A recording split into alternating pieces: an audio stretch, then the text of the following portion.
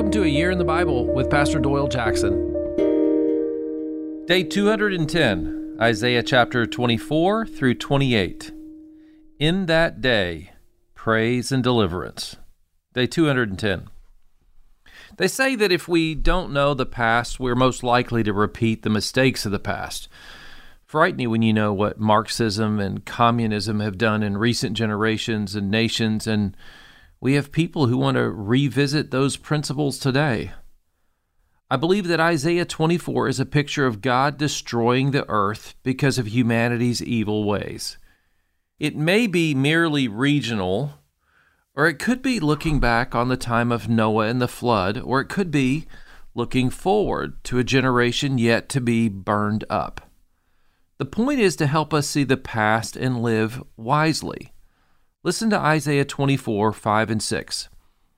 The earth suffers for the sins of its people, for they have twisted God's instructions, violated his laws, and broken his everlasting covenant. Verse 6, therefore a curse consumes the earth. Its people must pay the price for their sin. They are destroyed by fire, and only a few are left alive. Note the words, they have broken his everlasting covenant. In verse 21, it says, in that day the Lord will punish the gods, little g, in the heavens, and the proud rulers of the nations on earth. They will be rounded up and put in prison. They will be shut up in prison and will finally be punished. Like Genesis, God has a promise with all his creation. He will punish the spiritual forces in the heavens as well as the people of the earth that disobey him, ignore him, and run from him. We can trust God to deal with evil. The goal of these words is to remind God's people, everyone will bow before me. You and I need God with the intent of making adjustments in our daily lives. He will come in his grace and his power and deliver us, but we must humble ourselves. The word of God is here warning us and inviting us to follow God's ways. Isaiah 25:1 shifts to praise. O Lord, I will honor and praise your name, for you are my God. You do such wonderful things. You planned them long ago, and now you have accomplished them.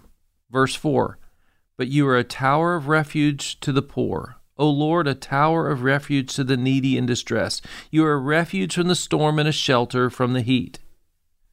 In the midst of God's power, we can trust his character and his integrity to judge us all and to know exactly what we need. Chapters 26 and 27 paint a picture of singing, celebration, of trusting in God and righteousness. We're described as humble women in birth, praying and trusting God for life and salvation. The result is God's care and strength. God is the keeper of the vine that Jesus invited us towards. Finally, chapter 28 of Isaiah is a challenge to Israel in the north and Judah to make God king.